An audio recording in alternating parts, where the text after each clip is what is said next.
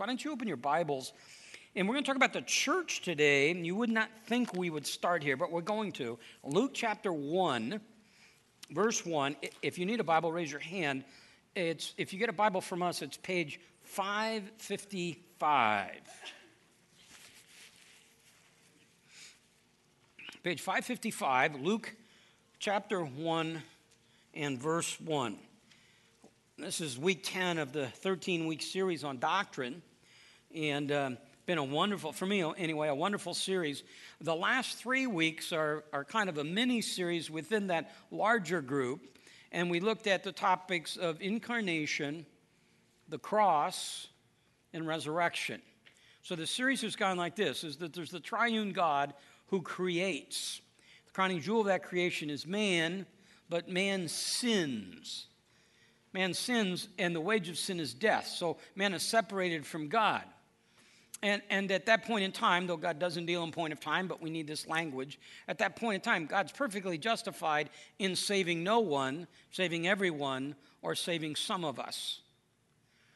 Man is incapable of saving himself, so God decides that he's going to save some. For that to be the case, the only way it can happen is for the holy, infinite God to become human. That's the incarnation. The Word became flesh and dwelt among us. The word literally means tabernacled among us. Jesus came to earth and lived a life like you and me, and he worked and he ate, and he probably vacationed, and he laughed, he cried, he got hungry. He was like you and me in every way except sin. So that when he goes to the cross, he becomes the perfect sacrifice. That's what took place on the cross. God made him, Jesus, who know no sin, to be sin on our behalf. So there was an exchange that took place. Susan and I had a really quiet week and a real quiet weekend. So I watched a lot of television, did a lot of reading, but watched a lot of television. And on the Major League Baseball Network, there's a show that I like called Prime 9. So what they'll do is they'll take 9 best throwing arms, 9 best left-handed hitters. They did the other night the 9 best hitting seasons of all time, and so that was really cool. Well, they did yesterday the 9 most lopsided trades. So they had these trades where you obviously you think it's a good deal, you wouldn't make it, but it doesn't work out that way. So I think number 2 was the Mets exchanged Nolan Ryan to the Angels for Jim Fregosi, and then Ryan goes on and does all of his stuff. But they said the most lopsided trade of all time was when Boston traded a left-handed pitcher who won 24 games on average for 4 seasons, traded him to the Yankees for $125,000 so that Babe Ruth becomes the Yankee. And they go through and they play that all out. And they say, here are the statistics, here's what happened. And somehow the Yankees ended up with a lien on Fenway Park, too. I'm not sure exactly how that happened. Okay, so it was a bad deal. But it was nothing compared to the lopsided trade we have when we exchange our sin for his righteousness. That's the cross. So when Jesus said, it is finished, he's saying, here's what happened. I came to save my people from their sin. Mission accomplished. Then last week, we see the Father's amen to the Jesus, it is finished. The resurrection.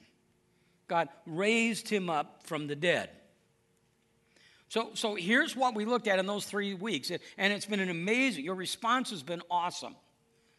Many of you, for the very first time, coming to repentance and faith in Christ. Well, the question becomes, what now? So in our study of topics, we look at incarnation and cross and resurrection, and today we look at the church. Now, the minute, at least in my mind, when you talk about the church and looking at the church, I think really of that very first church and those very first church meetings. So I would immediately go to the book of Acts. And we're going to go there in a minute. But I want to look at Luke chapter 1, verse 1. Luke writes this.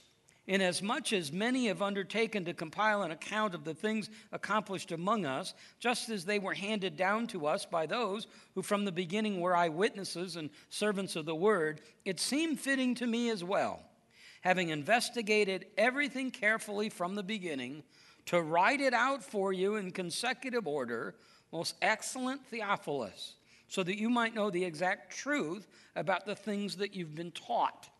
Here's what we know about Luke. He's a physician, a historian. We think, obviously, an author.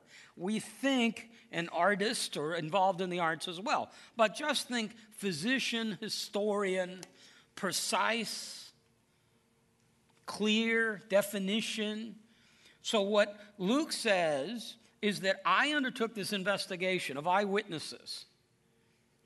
I did this investigative reporting to understand what took place in the birth, life, death of Jesus. And that's what we see. So when we talk at Christmas so often about the Christmas story, we're typically coming from one of two Gospels, either Matthew's or Luke's. So he goes all the way back. He begins to investigate this. He's writing to a guy by the name of Theophilus. And interestingly enough, we're not really sure who he is. We're very convinced he's a real person. His name means loved by God.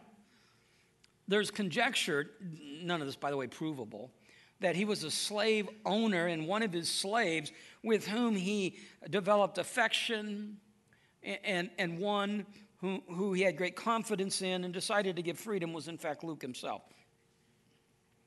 There's the thought that perhaps he was the sponsor, the patron of the arts, so he's the one who's kind of underwriting Luke in this, that he was a God-fearing Gentile, meaning he had rejected polytheism, he had embraced the ethic of Judaism, and so here's in our culture, this is what it'd be. It'd be somebody who goes to church and tries to follow all the rules.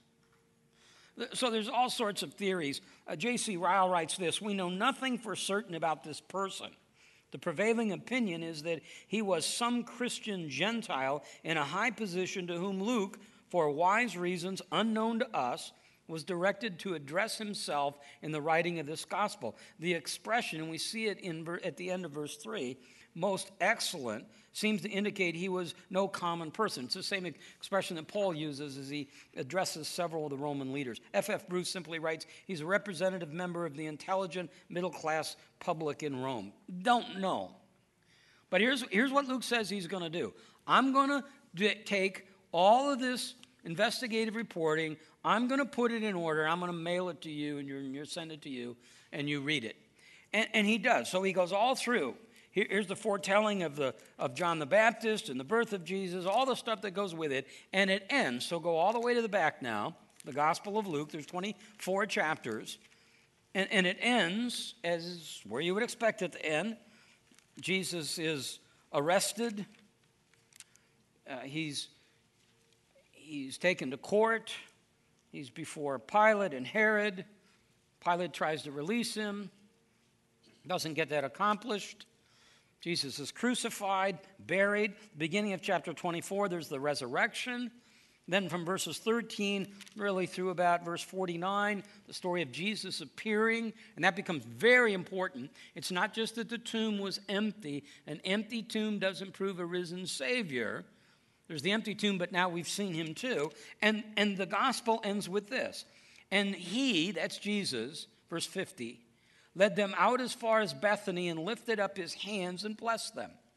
And while he was blessing them, he parted from them and was carried away into heaven. And they, after worshiping him, returned to Jerusalem with great joy and were continually in the temple praising God. So that's where that ends.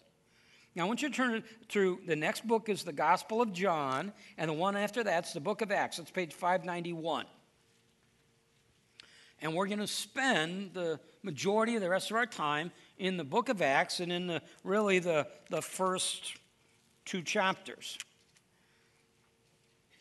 So all we know this as the Acts of the Apostles. And we quickly learn who the author is in verse 1. The first account I composed, Theophilus, about all that Jesus began to do and teach. So here you go. literally, though we call this the Acts of the Apostles, it could be Luke volume 2.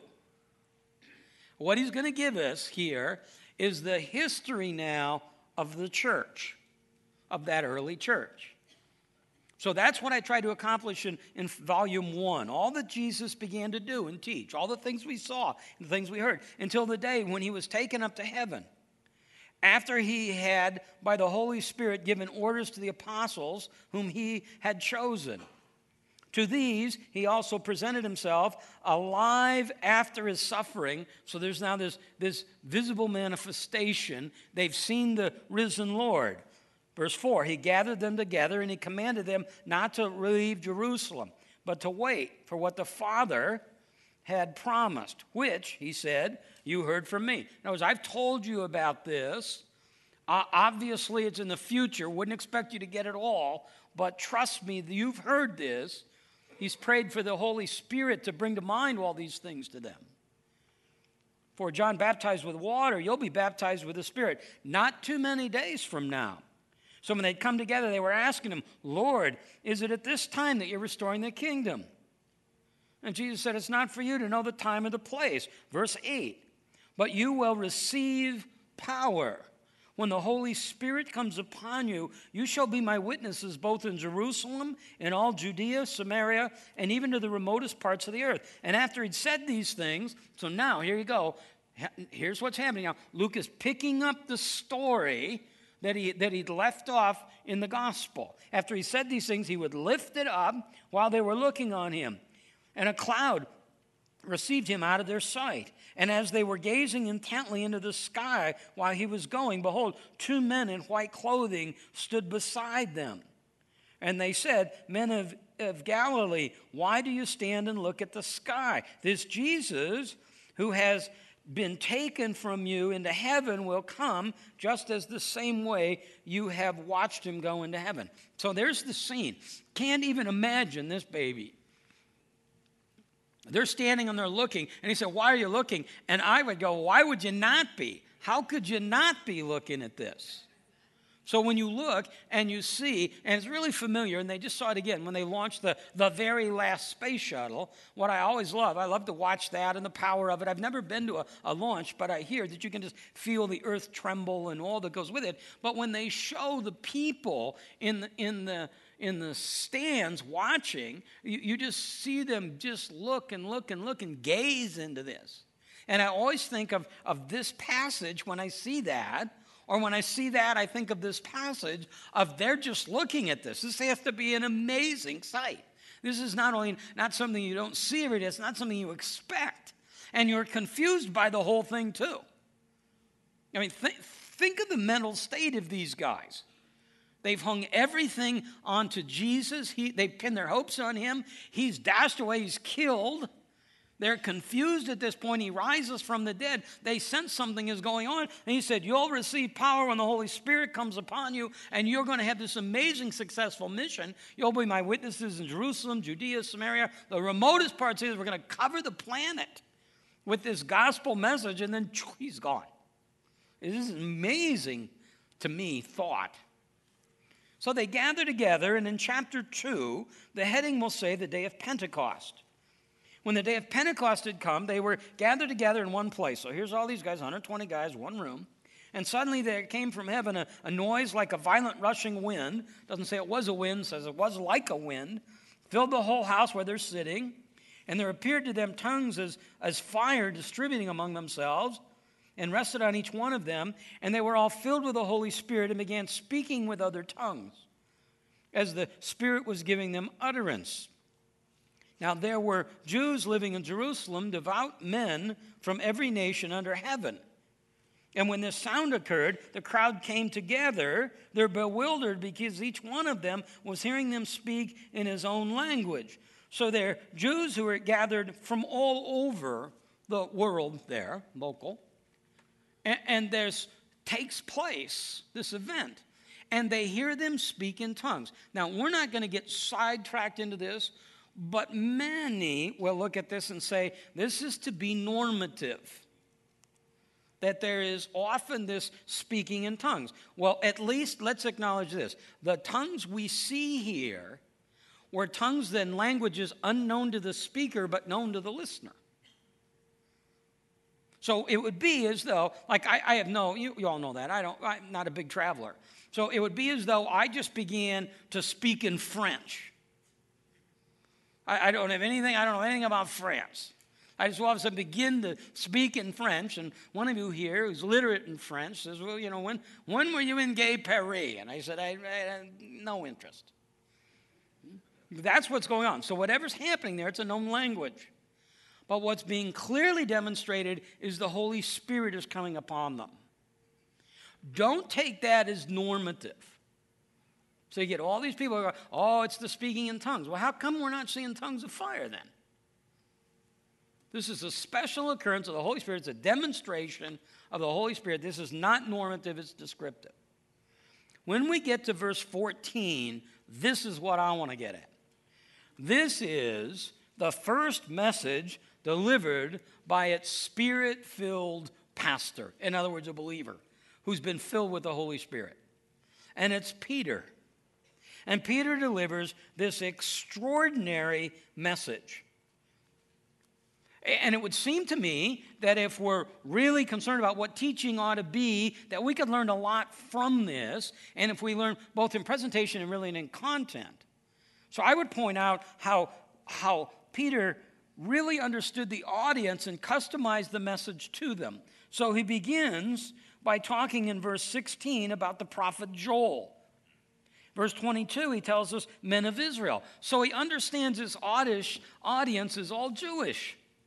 So he quotes the Old Testament. He addresses them, understanding some preconceived understanding of what they would know. When he gets to verse 25, he talks about David. So here's what I take away from this.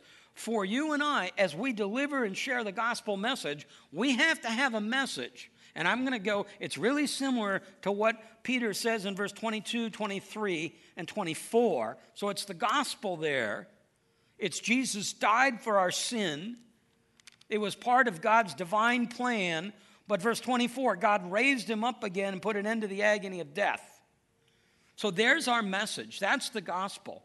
That Jesus died for our sin, was raised on the third day, according to the scriptures, and he's a risen Lord. And consequently now, we can come into right relationship with the one true God. Paul doesn't, when he gets to Athens in Acts chapter 17, and he's dealing with the Greeks, he doesn't quote Joel and David. It wouldn't make any sense. They're not connecting. There's nothing wrong with us taking the gospel message and understanding that we're going to present it in a culture, in a way that the listener can understand that. We never change the message, but we have no problem changing the method. We understand that the message has to be able, on a Sunday on this campus, we have to deliver the gospel message to a first grader, a sixth grader, a high school student, a college student, a 35-year-old, and a 75-year-old, who are all going to come with different experiences from life and different backgrounds, different understandings, and one thing's going to connect with them that may not connect with the other. And we have to put it in a way that it's understandable. All this time, it depends upon the Holy Spirit to apply that message. Peter delivers this message. And look what happens, verse 37. They heard this and they were pierced to the heart. And they said, what shall we do? And he says, repent, each one of you, and be baptized in the name of Jesus for the forgiveness of sin. And you'll receive the gift of the Holy Spirit. Now here's what we understand. That salvation is through belief and repentance. Baptism doesn't save me. We could better translate this, be baptized in the name of Jesus because of the forgiveness of your sin. Is baptism important? Absolutely. If you are a member of the body of Christ, you've come to Christ in repentance and faith, whether it was 20 years ago or maybe you're one of those people who've come to Christ in the last 3 or 4 weeks, you should be baptized. Not for the salvation of your sin, but because of the salvation, to identify yourself with Christ. It's a public declaration. So we were talking about before. These These are cloth. I didn't look like walls out there, I'm sure, solid. But they simply slide out, and before them, behind them is a baptismal. So once in a while, regularly, we'll have baptism in here. You'll see in the bulletin there's baptism for student ministries in a couple of weeks. We do baptism in home groups. Where, not terribly concerned, but it's a public declaration and identification. So I take the old man, the old me, my sin, my guilt, the old me, and I submerge it, immerse it, cover it with the blood, and I become a new creature in Christ. So here's what happens. Peter delivers the message. They say, what do we do? And he says, repent and believe. Verse 41, so then those who had received the word were baptized, and that day were added 3,000 souls. So you've seen like at Christmas, they'll have the Gia pets, just add water. This is like a Gia church. You just add water, literally baptism. And you get you got 3,000 believers. So that's the scene. You see this moving. So now, again, second time today, if all God wanted to do was get these people to heaven, bam, they go right now. They're as certain of heaven as the saints that are already there, and there's nothing they can do to make themselves more ready. But God has decided to work through the church. Now, when we talk about the church, let's make a distinction. We have the universal church, the local church.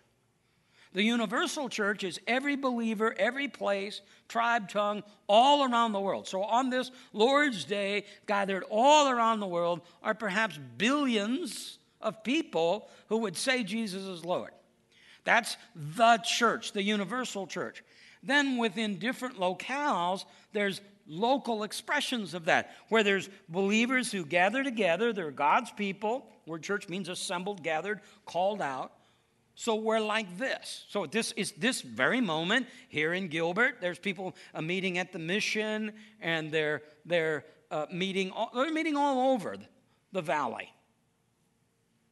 Local churches. Even within Redemption, there's 4 local communities. So there's the universal church, there's the local church. I want to look at the universal church for a minute and really understand what to me is something very important, and then come back to the local church. Keep that place marked in Acts chapter 2 because we're coming back to it. Go to page 533 or the Gospel of Matthew. And I will tell you, I had the lesson pretty well figured out, and for whatever reason, I'd love to say God directed me. I got no clue. All I know is I ended up back in Matthew 16, verse 13.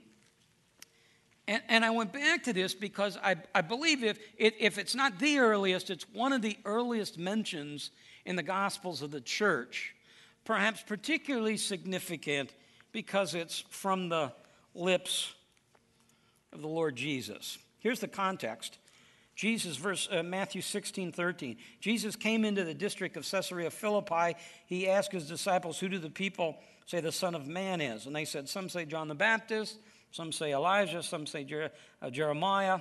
And then he asked, verse 15, most important question is a question for them, a question for you. But who do you say that I am? So we come back to this. We've been talking about it for 3 weeks. Who do you say Jesus is? Good teacher? Good man? Great role model? No, the answer is, you are the Christ, the Messiah, the Son of the living God.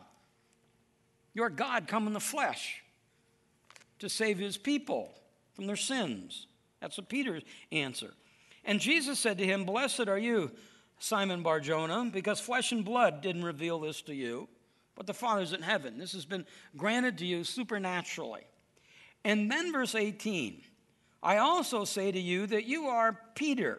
Upon this rock I will build my church, and the gates of hell will not overpower it.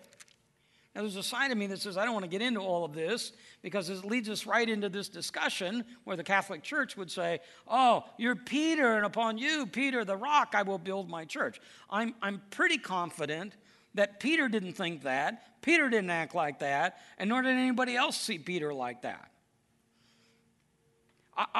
Some say it's a play on words in the Greek.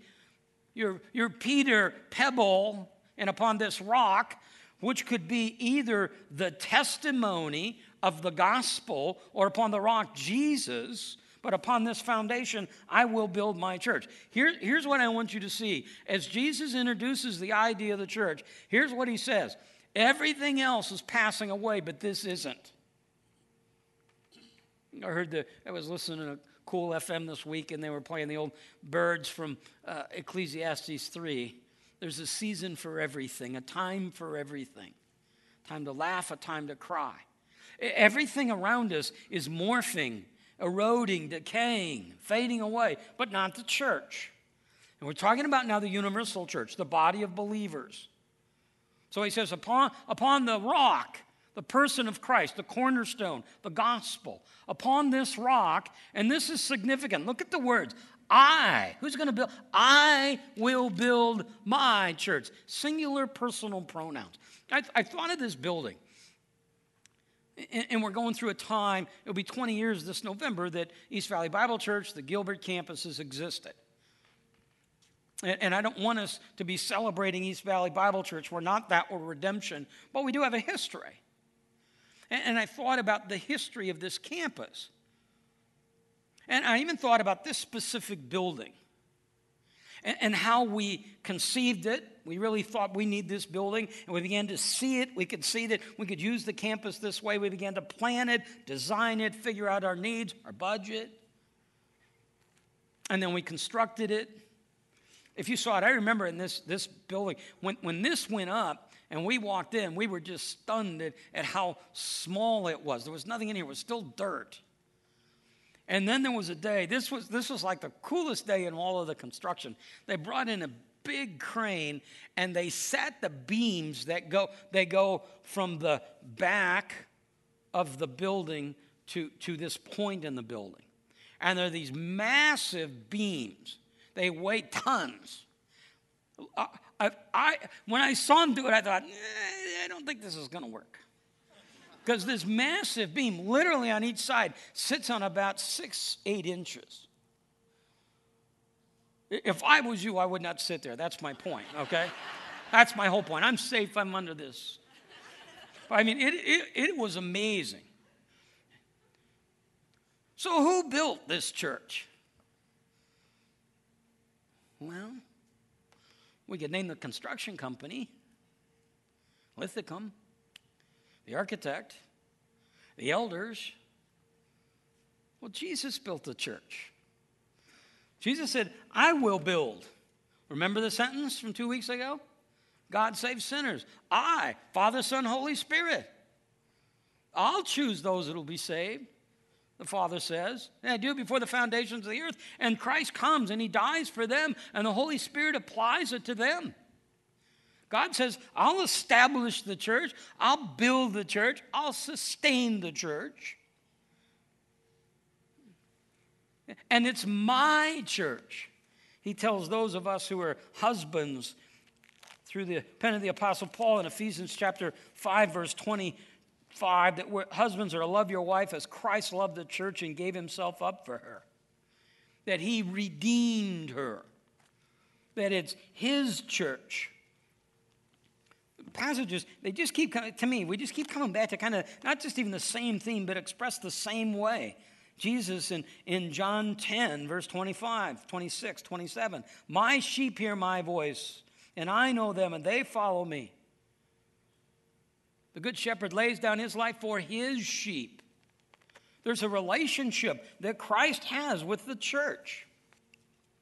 So who builds the church? And it's like, who wrote the book of Romans?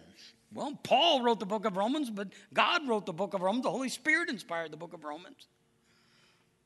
It's not an excuse. We have to be really careful here. It's not an excuse to become fatalistic or lazy.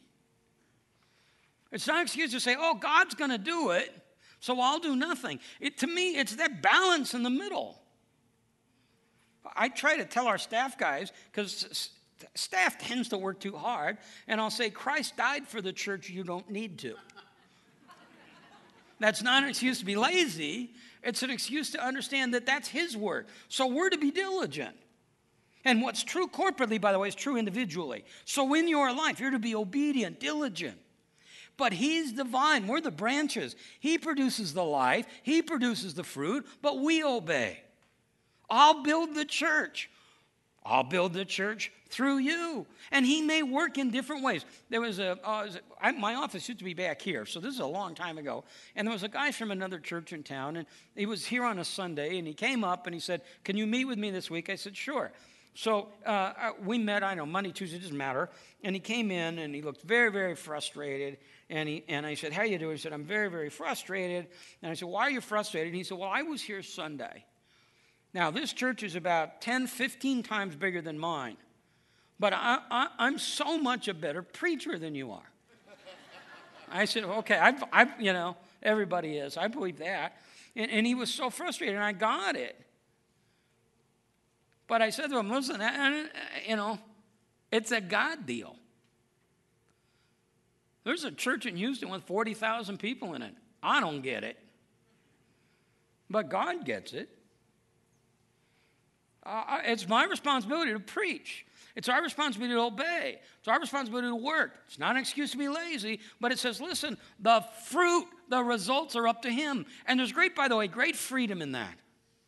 So now in this whole process of evangelism, it's my responsibility, yours, to share the gospel in a way that's clear and understandable, biblical, in a way that's filled, I think, with compassion and truth and love. But at the end of the day, it's God's job whether you respond or not. That's what he's saying. And there's a source of great comfort and great confidence here in our life as a church. So my in-basket is filled with magazines and seminars and stuff on how to do church. And some of it's very helpful. And we clearly work. It may not look like it to you, but to pull off a Sunday is not an easy deal here. There's 600-700 kids over in there, and we have to staff that, figure that out, curriculum. It's not just a safety issue. To get the campus set, to get signs set, to get lights figured out, figure out how many of these to do, how do you get the cross to pop up, this comes over here. This looks simpler today only because there aren't drums, but it's more complex for the sound guys because now you got to bring all the sound in, and how do I mix the cello in and all this. We work and work and work, but in the final analysis, it's up to God because we can work and work and work and plan, but if he doesn't show up, this is a total waste of time. I always wanted a Billy Graham crusade. I know this is dark. I'll confess it up front. But I always wanted a Billy Graham crusade where he would say, the buses are waiting, your friends will wait, come forward. I always wanted a crusade where no one came forward. Not a soul. And I guarantee you what would happen. They'd go back and go, okay, George Beverly Shea sang 3 songs. He should have sang 2. We should have. No, you did everything right. The Holy Spirit, the Father, the Son, they are going to build the church. They're in your life going to produce the fruit. Your responsibility is to be obedient, diligent, biblical, clear. And then God will bless. And he blesses some in many different ways than others. I'll build my church. Now he says the gates of hell will not overpower it. It seems to imply, and there's some debate on what the gates of hell mean. Here's what I know at least. It means some sort of attack or peril. That there will be, for those of us who are followers of Christ, for the church, I'm talking now about universal, local, believers individually, there will be those who will persecute you. That's what Jesus said the night before he died to the disciples. If they hated me, they'll hate you. They persecuted me, they'll persecute you. But don't lose heart. I'll give you peace, not as the world gives, but my peace. I won't leave you as an orphan. Here's what he says. This is a great promise. There's kind of 2 promises in here. One you want, one you don't. Okay? Here's the one you don't want. You will be persecuted. There will be hardship. There will be peril. There'll be moments of great anxiety, great difficulty, great challenge. But I promise you, you will be victorious. He who began a good work in you, me, us individually, and us corporately will continue it till the day of Christ Jesus. There's 2 wonderful promises there. So here's what Jesus says about the church universal, all the believers. Here's what he says. I'll build that. I'll produce that fruit. You work, you be diligent, but I'll build that church. There will be adversity. 2 Timothy, Paul writes to Timothy, chapter 3, verse 12, those who desire to live godly in Christ Jesus will be persecuted. That's a promise. The Sermon on the Mount. Blessed are you when they persecute you. But all that persecution, all that adversity will not overcome you. Now, to me, that seemed very important.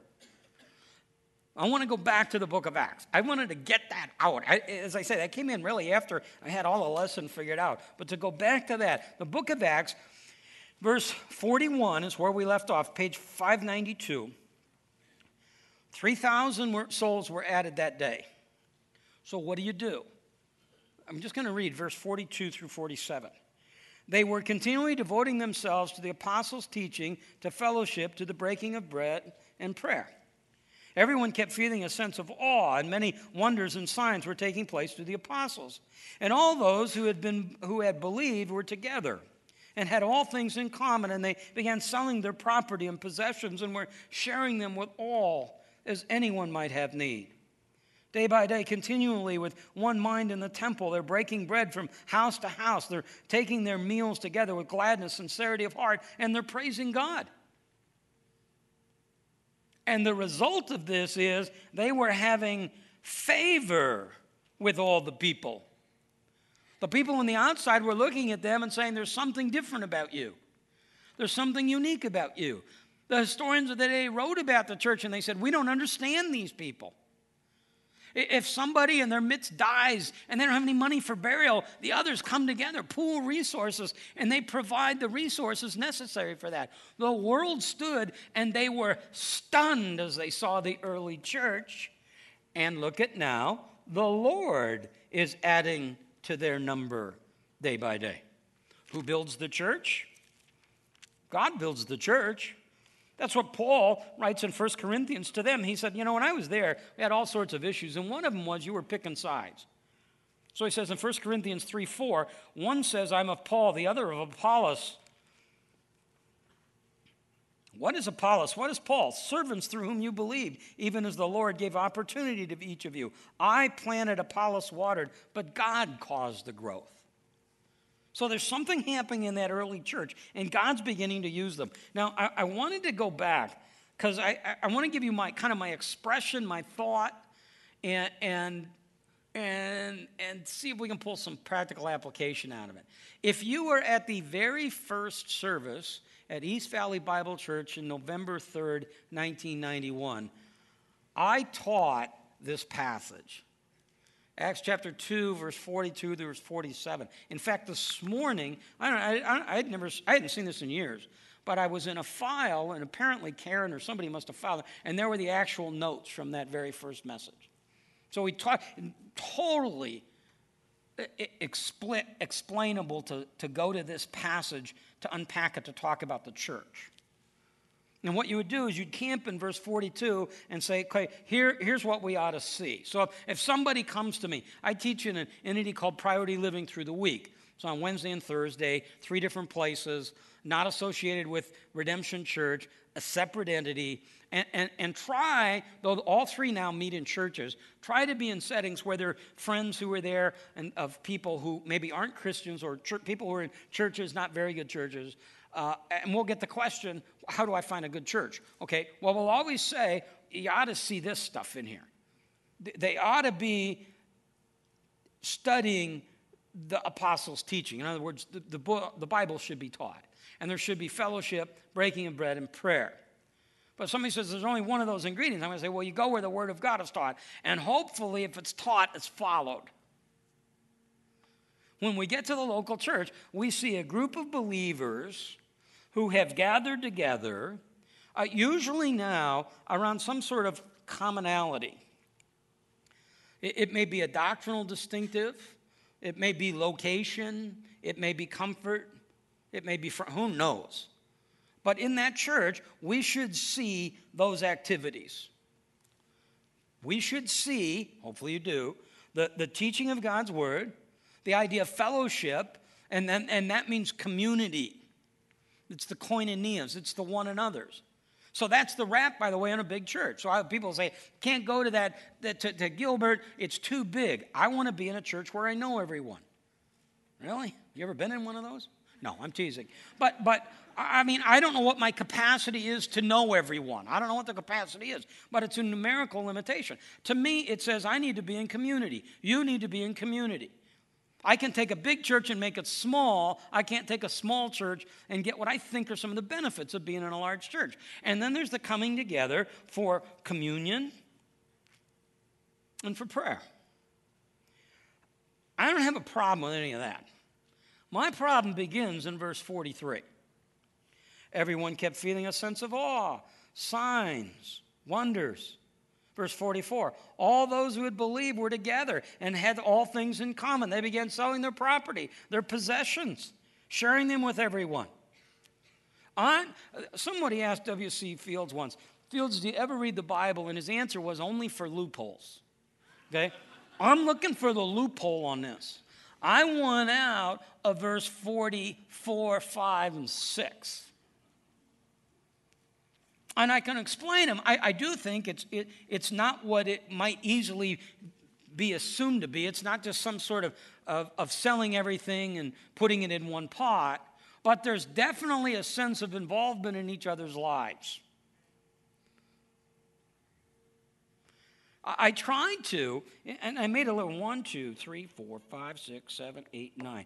I took 9 shots at summarizing verse 43, 4, and 5 in one word. Here are the different words I used, trying to describe what I saw there. Holy. The idea of diligent. They kind of kept doing this. They're prayerful. They're worshipful. They're obedient. They're generous. There's community. They're purposeful. Some might say missional. They're humble. I got all done, and this is totally probably a wasted exercise. The word I came up with was love. It kind of encompasses all of that. Well, when I'm done with all of that part of my preparation, I go back and I read Driscoll, the companion book, and he has a section where he's talking about the church should be loved, and he mentions 7 things. So let me close with this idea. It's the idea that we ought to be involved in one another's lives. It's the idea in that setting that there was sacrificial giving to one another that was taking place. It's a culture different than ours. How it manifests itself in our culture, I think, probably determined individually. We had a mini discussion on it the other day. We're talking about membership, and as we look at members and what we covenant to be to the members of the church and what the members covenant. And we talked about giving and sacrificial giving, and I'm saying, I don't know. Not sure I know exactly what that means. All I know is verse 43, 44, 45 are immensely challenging to me. And we need to be about that. We need to be about it corporately. We need to be about it individually. One of the things that we do so poorly at this church is communicate to you how God is using you and this church to bless the community. So I want you to take a look at this video. And this is an expression of one little thing that you're engaged in now, and begins to answer, I think, to some degree, this question that we've raised. So take a look at this.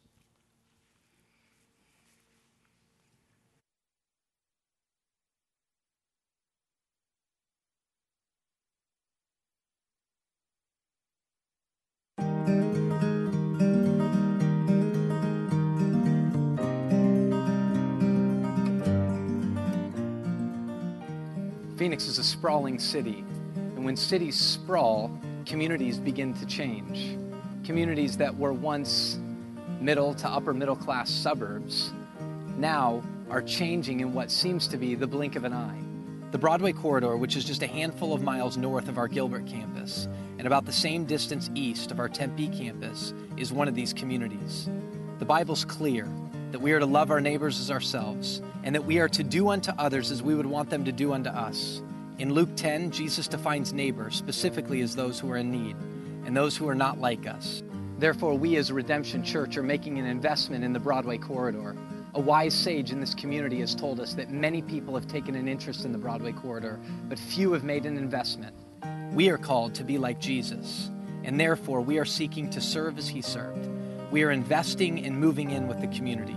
We are ministering holistically, which means we are caring for both physical and spiritual needs.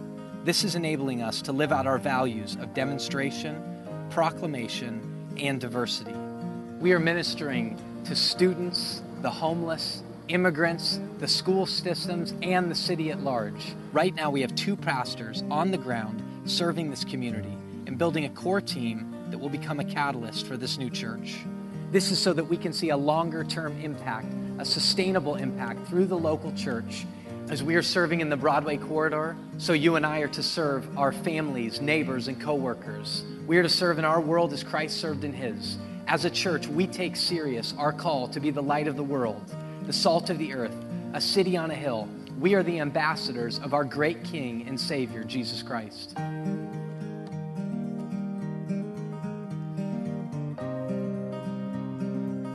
And I show you that just as an expression of one of the ways we're engaged here corporately. And some of you are involved in that. Some of you spend time in the Broadway corridor. You heard Tyler say we have 2 full-time pastors there.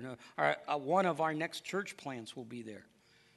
The idea is this, that we are to be salt and light in the midst of this community, and we're to be living this out, and we're to be living it out in community, flesh on flesh. So when Driscoll talks about love, he says, first is our love for God, and then our love for family, and then the way we conduct ourselves. He writes this, I thought this was interesting. The third, talking about love. We are to conduct ourselves in such an honoring and respectful way that our church leaders find it a joy to pastor us, which is a practical way of loving them. We're to love fellow Christians. We're to love those that are neighbors, even difficult people and strangers, and we're to love our enemies. That's what I was talking about when I was talking about, to me, really helpful in this book. When in J.P. Higginbotham writes, and he says, I like this book, he mentions 4 reasons. It's biblical, clear, fair, constructive. In the introduction, Stott writes this: what is the Christian's responsibility towards his non-Christian relatives, friends, neighbors, indeed the whole non-Christian community? He's talking about now in this book. My task then is to take this cluster of 5 words, mission, evangelism, dialogue, salvation, and conversion, and attempt to define them biblically. So those become the 5 title heads. Again, I'm going to tell you, this book is really, really helpful, really, really good. God leaves us here, and he leaves us here for a reason. He leaves us here to be salt and light in the midst of this crooked and perverse generation. He puts us in a local body. He says, I want you to come together as believers. So there is this idea of community. But at the same time, the night before he died, here's what he prayed to the Father: as you sent me into the world, so I send them into the world. There should be something in us that's compelling to the world around us.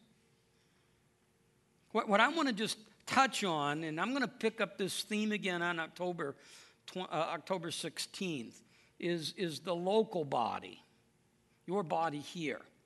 I'm getting ready. As soon as I'm done here, I'm going over to have lunch with 50 people or so who've signed up to the Connect class. So what they're saying is, we're new to Gilbert. Tell us about Gilbert. We want to figure out whether we want to be part of this or not. So we're examining, as part of Redemption Church, revisiting the idea of membership. And in the document that's put together, we're talking about doctrine and distinctives and values and all that goes with it. But maybe the most helpful thing, I saw 2 things that were in here that I thought were extraordinarily helpful. One was membership and why is membership important, and the other was how to leave a church biblically. So I'm going to challenge you a little bit to be engaged in the local body. I meet all sorts of people who go from church to church to church until they find the right one. And the right one seems to be one that says everything they want them to say, has easy ingress and egress. The temperature seems to be climate controlled by each individual seat. The worship is perfect. Everything in it is just exactly as I want it. One of the great challenges and disappointments to me over the 20 years here have been to watch people treat their relationship with the church as just another relationship, disposable. Like I quit shopping at Fry's, but now I go to Bash's'. I used to go to Dillard's, but now I go to Nordstrom. I used to be at LA Fitness, now I'm at Mountainside. I used to work there, but now I work here. It's an amazing thing to me, and part of it is our own responsibility. I'm not sure we've taken church membership and really the stewarding of your soul as seriously as we should. I think it's important for you to be involved in the local church.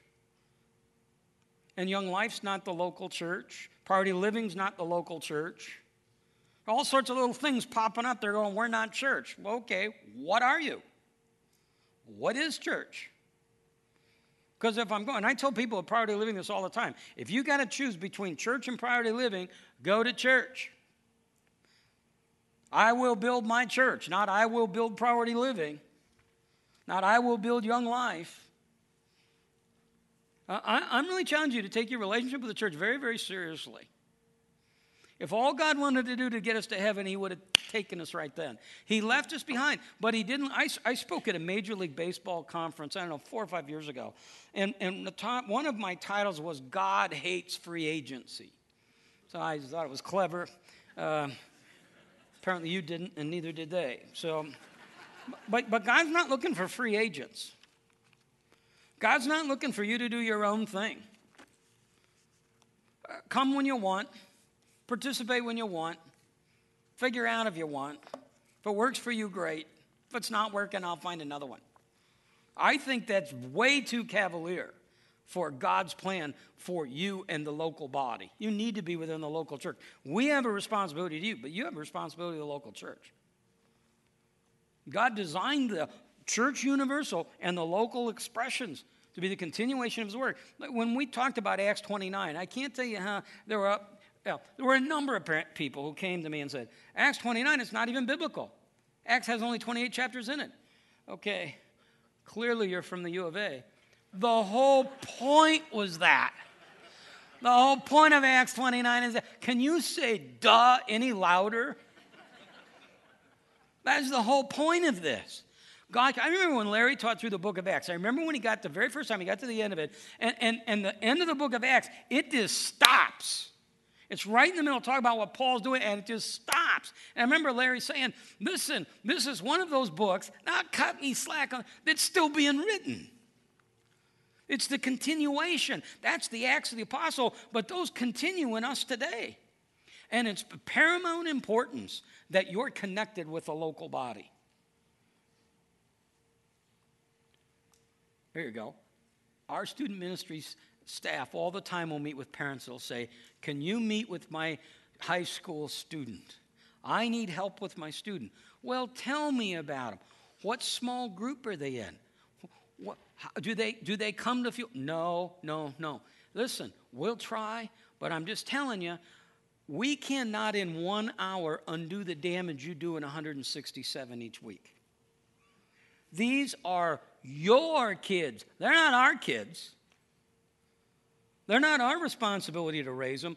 It's our responsibility as ministering you to come alongside and supplement what you do. Boy, do we throw a lot of time, energy, effort, and money into that. But you can't bring a kid in and triage it. Well, it's the same thing with adults. If you go to Curtis and go, what do you see most often as problem? Marriages. What happens when you talk to the people? You go, here you go. How often do you come? Well, not that often. What small group are you? I'm not in a small group. We'll try. But you can take care of all of that stuff way ahead of time. There's counseling and encouragement going on all the time in the small groups. I met with a guy last week, and he was talking about coming around. He was talking about church, talking about different things. And he said, we were ready to move back home until God brought us to this church. And then he laid out this magnificent testimony of how God has used it. So God says this, I gave my son, and Jesus said, I gave my life for you, for the church. Now we come together. I deliberately ignored one obvious part of what the church is, and that is the idea of worshipers. We'll pick up and talk about that next week. We'll pick up right there. As Neil comes to lead us in our time of communion, let me pray as he comes. Father, thank you for this amazing, awesome truth. God, that you didn't just concern yourself with bringing us to faith, but you look for us to be faithful. God, I pray that even today you would help us understand how you use the church. Perfect? No. Has hypocrites and unbelievers and sinners in it. So, God, everyone should feel welcome. God, thank you. Remind us of the awesome responsibility we have as leaders here at Gilbert and the responsibility that people have as they covenant with us to be people who will call this place home. Father, thank you that you build the church. God, we find great comfort in that. Let us be faithful to the call you've placed on our life. We ask in Christ's name, amen.